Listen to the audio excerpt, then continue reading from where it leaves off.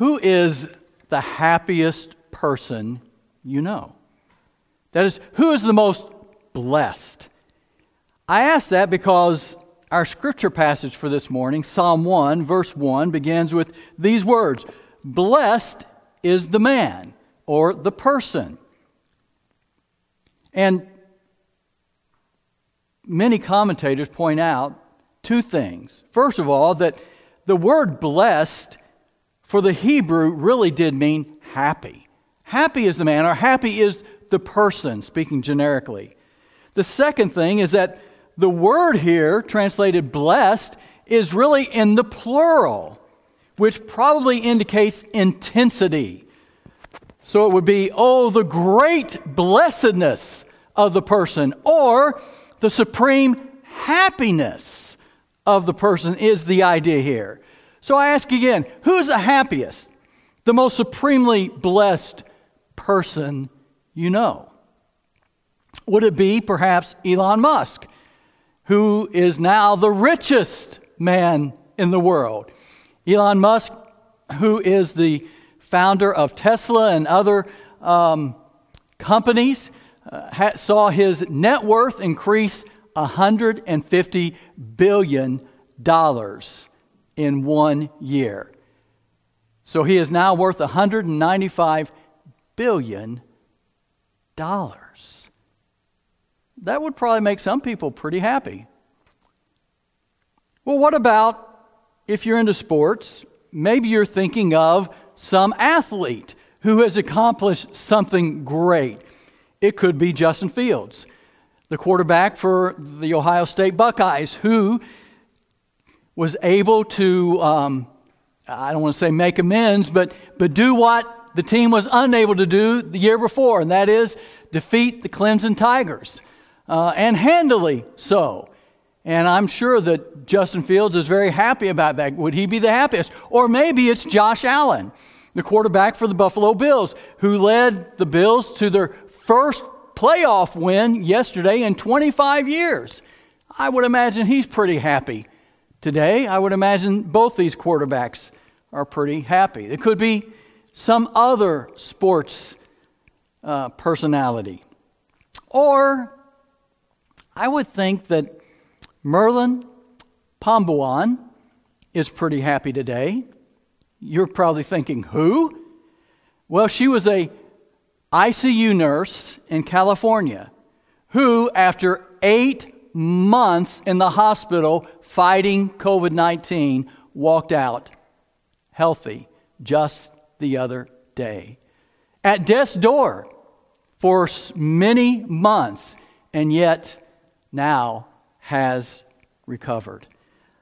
All of these and many others are no doubt very happy people.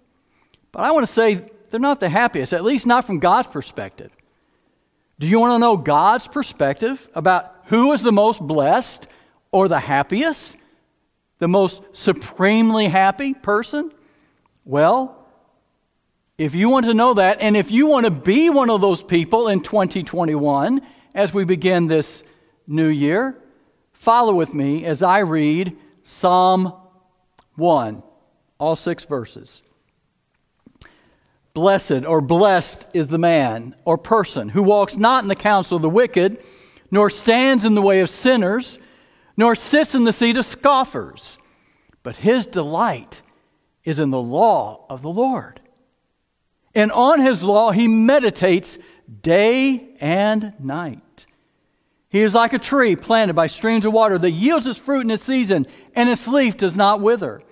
In all that he does, he prospers. The wicked are not so, but are like chaff that the wind drives away.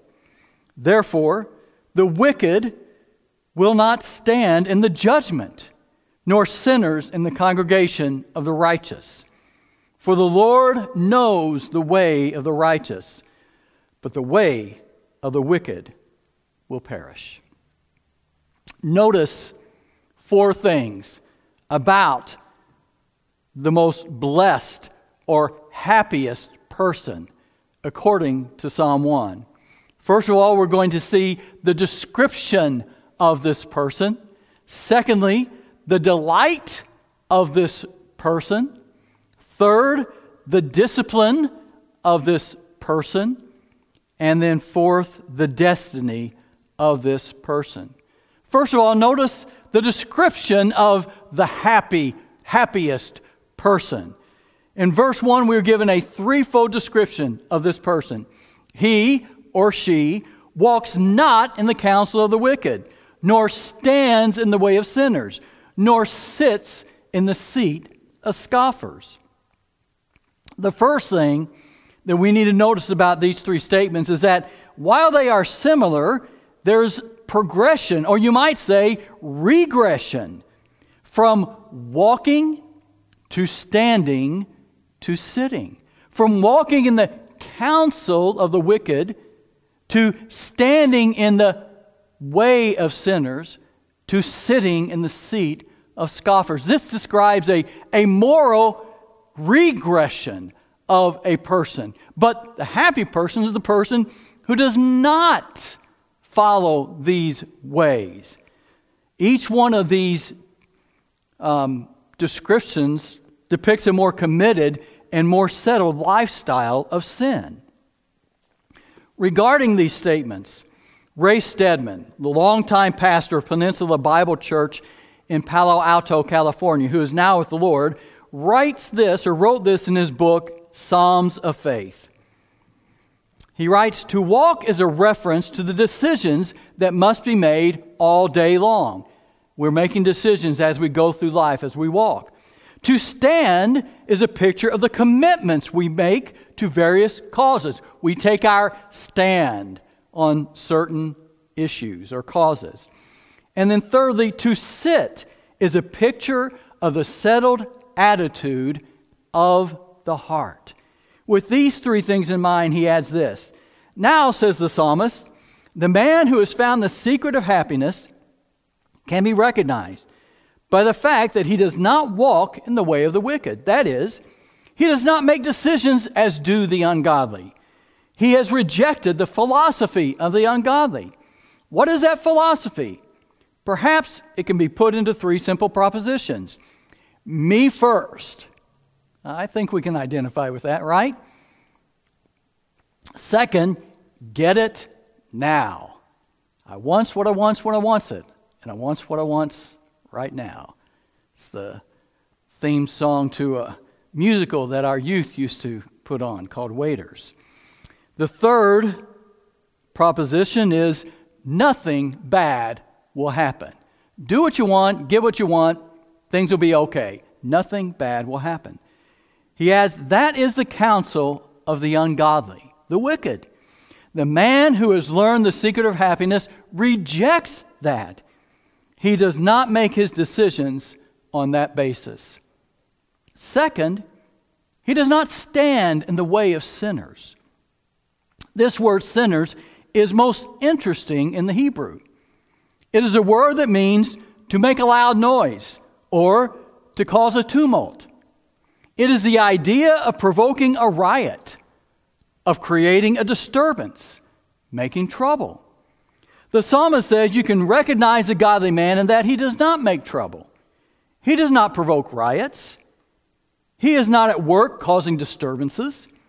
He is obedient to the laws of life and of the land. He does not stand in the way of, that is, does not identify with those who live to cause trouble. He has rejected all that.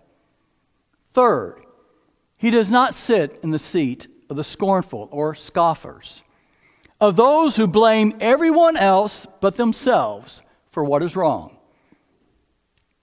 We all know how easily that kind of attitude comes to our heart. If anything goes wrong, somebody else is always at fault, right? Parents blame the children, Parents blame the children blame the parents, and they both blame the schools. The schools blame the parents and the government. One nation blames another. Everyone is blaming everyone else. These are the scornful, the scoffers, the cynics, who cast a baleful eye at life in general and blame others for their problems. The supremely blessed or happy person steadfastly resists these ways of life, walking the counsel of the wicked, standing in the way of sinners, or sitting in the seat of scoffers. The problem is that all of these ways of living life are natural to us. Resisting this is not natural. Left to ourselves, we naturally follow the philosophy of the ungodly and stand in the way of troublemaking sinners and sit in the seat of those who blame everyone but ourselves for our troubles. How then can we resist these natural desires? Well, the psalmist says we need a greater delight. We need to delight in someone or something else that will change us. And that's the second point. We see the delight of the happy person. Excuse me a moment.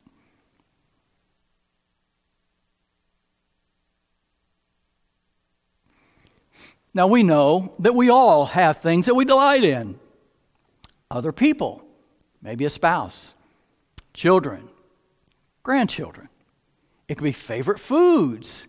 You know, the holiday season from Thanksgiving to Christmas and even into New Year just is filled with all kinds of special foods that we enjoy, which we delight in.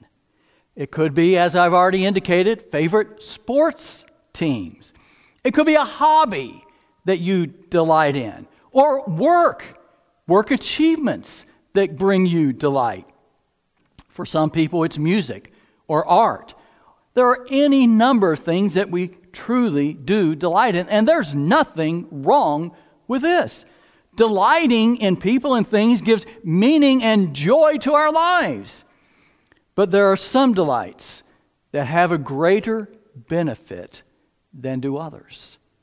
The truly blessed, the truly happy person, the psalmist says, delights in the law of the Lord. Now here, when we see law of the Lord, in the Psalms, it's just another name for the Scriptures. It represents all of God's Word up to that point. And for us, of course, it would include now all of the Old and the New Testament. It's referring to the Word of God, the whole revelation of God. The godly and happy person has learned that in God's book, he is given a completely different view of life than what he gets from the world. Do you delight in the Word of God? Or do you merely endure it? Let me read and refer you to a few passages of Scripture that I think, in the true follower of Christ, results in great delight. First of all, Psalm 19, especially verses 7 and 11. The law of the Lord is perfect, reviving the soul. The testimony of the Lord is sure, making wise the simple. The precepts of the Lord are right, rejoicing the heart. The commandment of the Lord is pure, enlightening the eyes. The fear of the Lord is clean, enduring forever. The rules of the Lord are true and righteous altogether.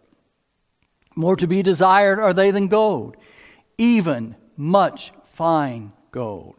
Sweeter also than honey and drippings of the honeycomb. Moreover, by them is your servant warned. In keeping them there is great reward.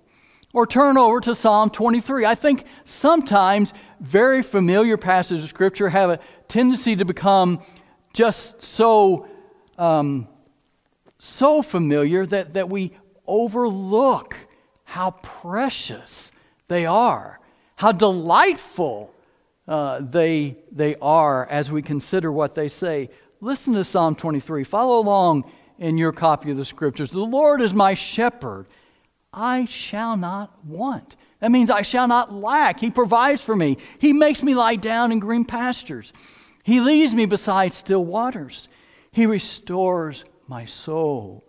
He leads me in paths of righteousness for his name's sake. Even though I walk through the valley of shadow of death, I will fear no evil, for you are with me. Your rod and your staff, they comfort me.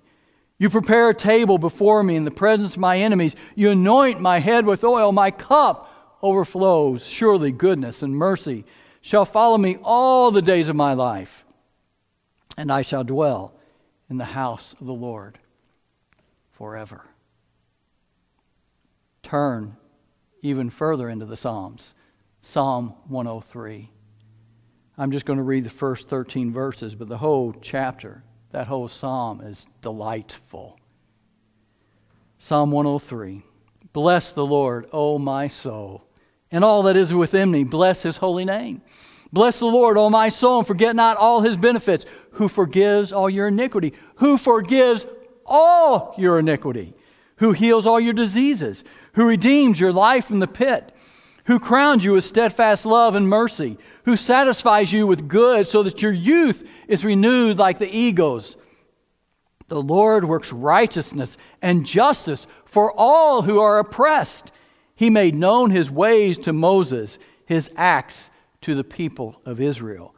The Lord is merciful and gracious, slow to anger, and abounding in steadfast love. He will not always chide, nor will he keep his anger forever.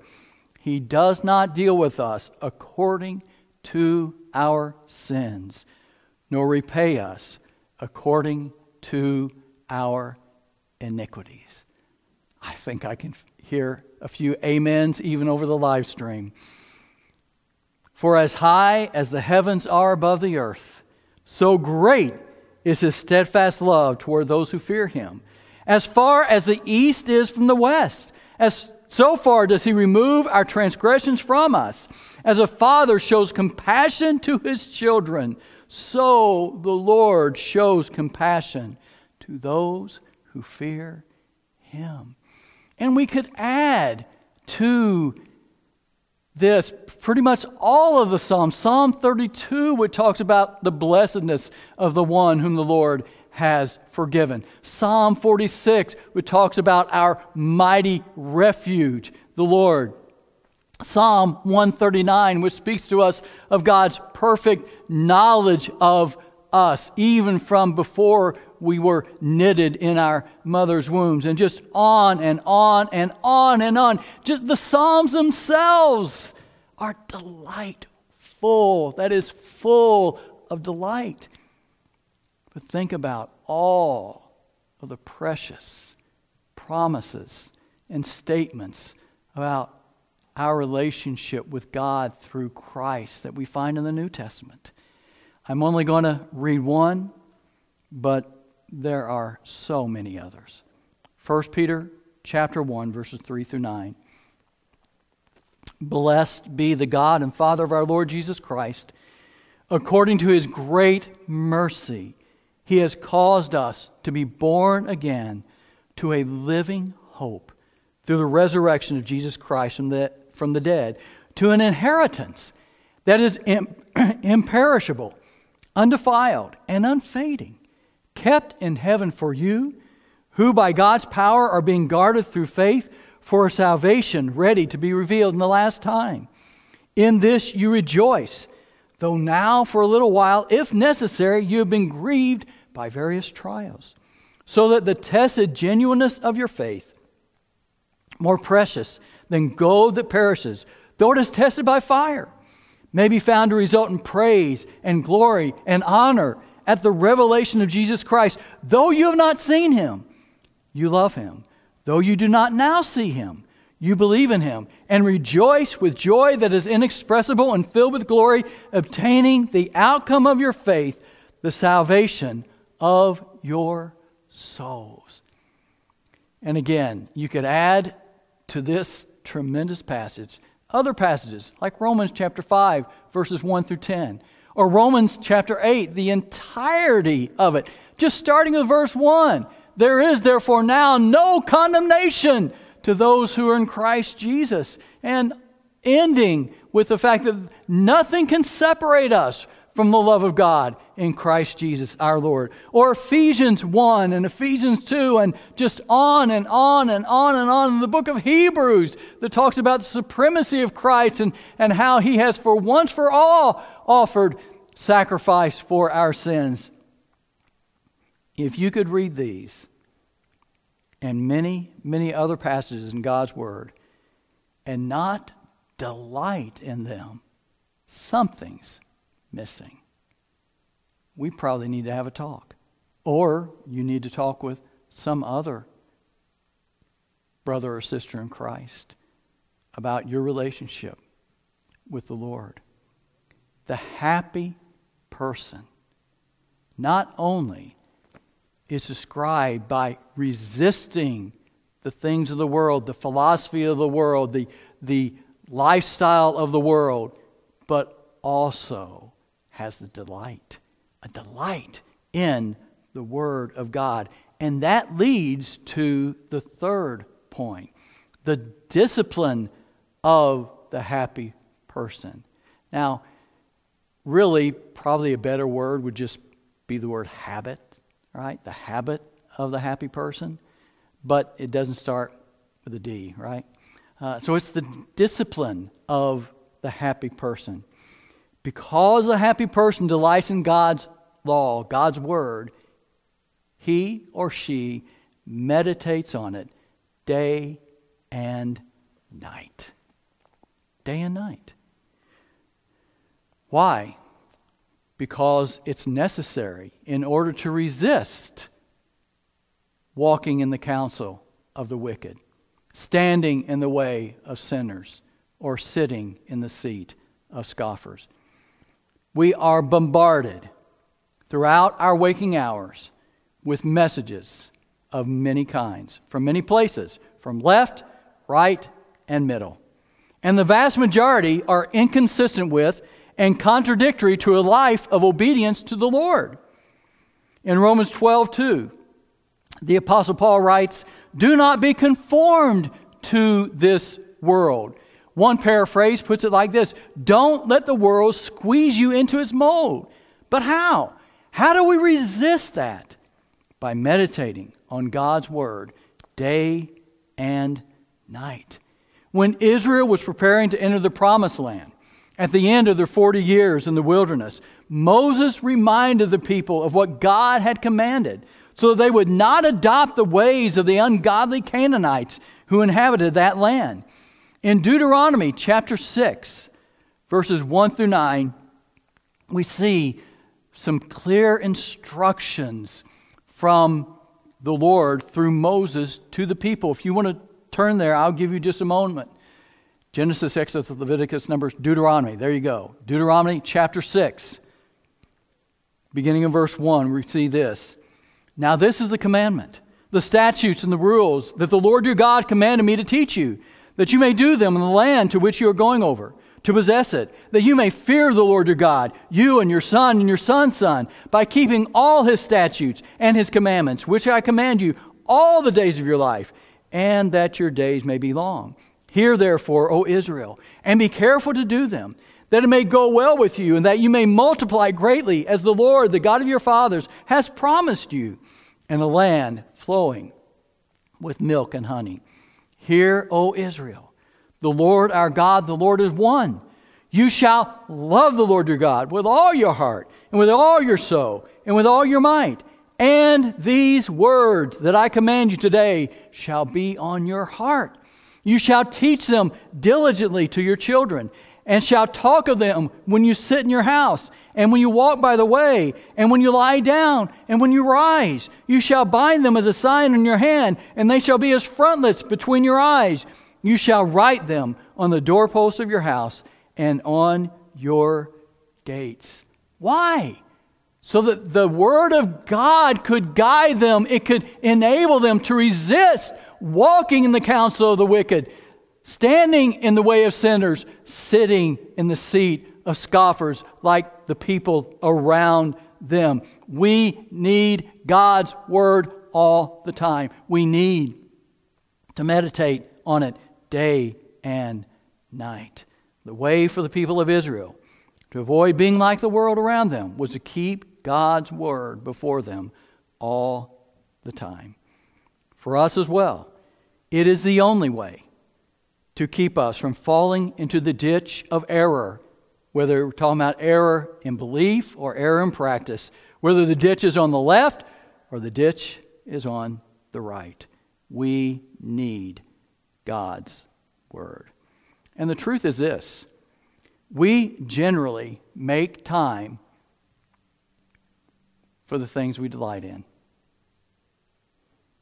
We generally don't have to really be all that disciplined to spend time with those that we delight in, to take part in the things that we delight in.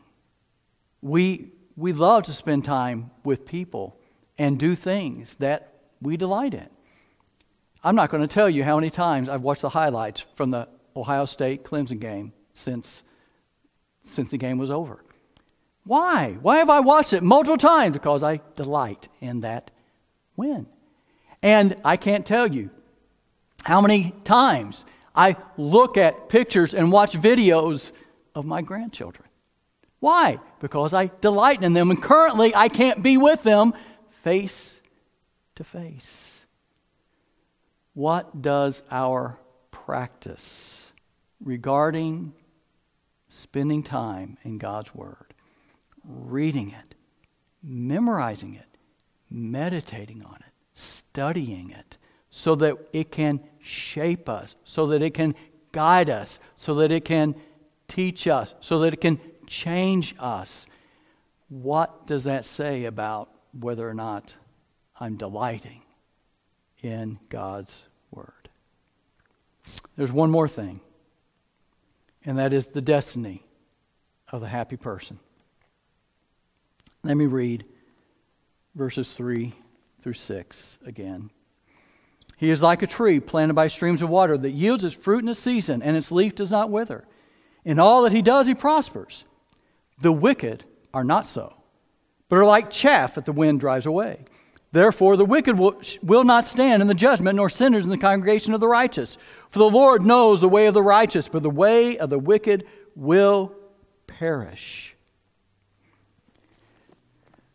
The happy, Bible-delighting, meditating person, the psalmist says, is fruitful, healthy, prosperous, but not necessarily physically or materially. He is fruitful and healthy and prosperous spiritually. We know that because of the contrast between this godly person and the wicked. And it says of the wicked, they are like chaff which the wind blows away. It says that they shall not stand in the judgment. That is, they're going to stand before God's judgment. They will not stand. They will not be able to stand as righteous, not be able to endure God's judgment. Nor sinners in the congregation of the righteous. They will not be counted with the righteous. And when will this occur? We're talking about God's judgment. And the godly, on the other hand, will stand. It says, for the Lord knows the way of the righteous. That is, He is intimately acquainted with them. The reality is that we know many wicked who are physically healthy and materially prosperous, but they are spiritually dead even as they live, and they are destined to perish. That is, to experience God's wrath, God's judgment for eternity. We're not going to turn to it, but mark Psalm 73. It describes a man, Asaph, and his struggle with the fact that the wicked did seem to prosper materially and physically and everything. And he thought, why is that whenever God's people suffer so much? And then when we get towards the end, he says, and then I went into the house of God. Then I understood their end.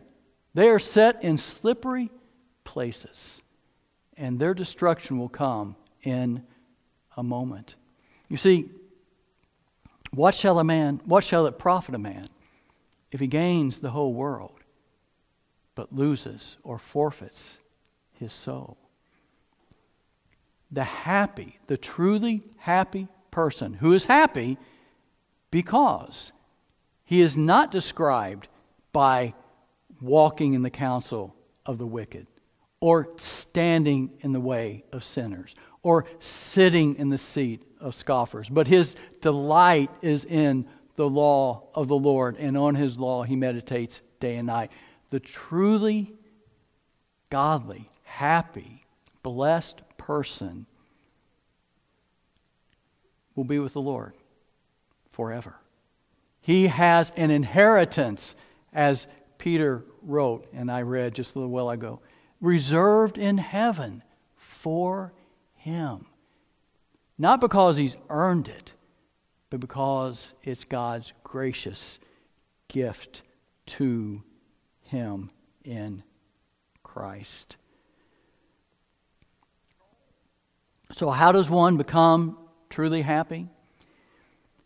Psalm 1 really describes the experience of the truly happy person. It's not so much how they become this way. They become this way by escaping their natural condition before God. Because the Bible says all have sinned and come short of the glory of God, and the wages of sin is death. The Bible says that there is none righteous, no, not one. There's none who does good in our natural condition. So how is anyone to be described by what we've just read in Psalm 1?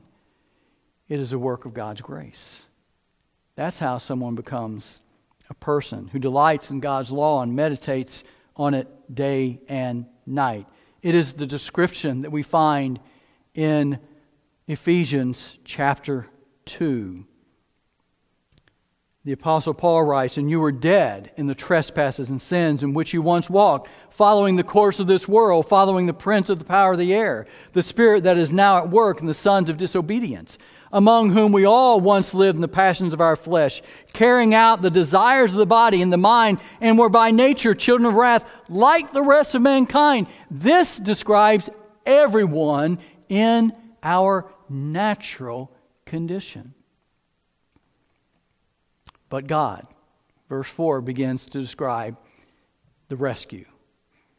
But God, being rich in mercy, because of the great love with which He loved us, even when we were dead in our trespasses, made us alive together with Christ.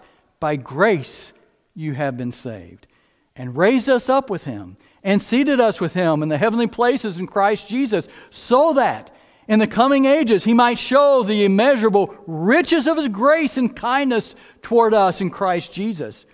For by grace you have been saved through faith. And this is not your own doing, it is the gift of God, not a result of works, so that no one may boast. For we are His workmanship, created in Christ Jesus for good works, which God prepared beforehand that we should walk in them. Are you a happy person? Have you escaped the snare of the world? Have you been raised from spiritual death to spiritual life by grace through faith in the Lord Jesus Christ? Does that describe you? Who is a truly happy person? Not necessarily the richest person, or the successful person, or even someone who's been delivered from death's door. The happiest person, according to Scripture, according to God's Word, is a person who walks not in the counsel of the wicked, nor stands in the way of sinners, nor sits in the seat of scoffers. But his delight is in the law of the Lord, and on His law he meditates day and night. He is like a tree planted by streams of water that yields its fruit in its season, and its leaf does not wither. In all that he does, he prospers. Is that you? I hope so. Let's pray.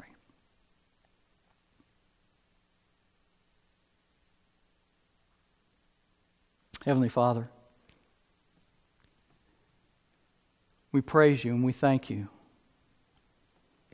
that true blessedness, true happiness is not dependent on our financial status, our worldly success, our physical health even. But Lord, it's determined by our relationship with you. It's determined by whether or not we delight in your word, because we delight in you, because you have changed us. You have given us new life in Christ so that we meditate on your word day and night. It becomes to us our necessary food. It informs us, instructs us, corrects us, it shapes us, it trains us, it molds us into the image of your Son. Father, I pray that it would do so increasingly in my life and the life of your people. Father, I also pray for those who are not delighting in your word because they don't delight in you because they don't know you personally as Savior. Father, I pray that even now they would recognize their desperate condition. They would turn from sin and self and put their trust in Christ. I pray, Father, they would do it even before this hour is over. In Jesus' name, amen.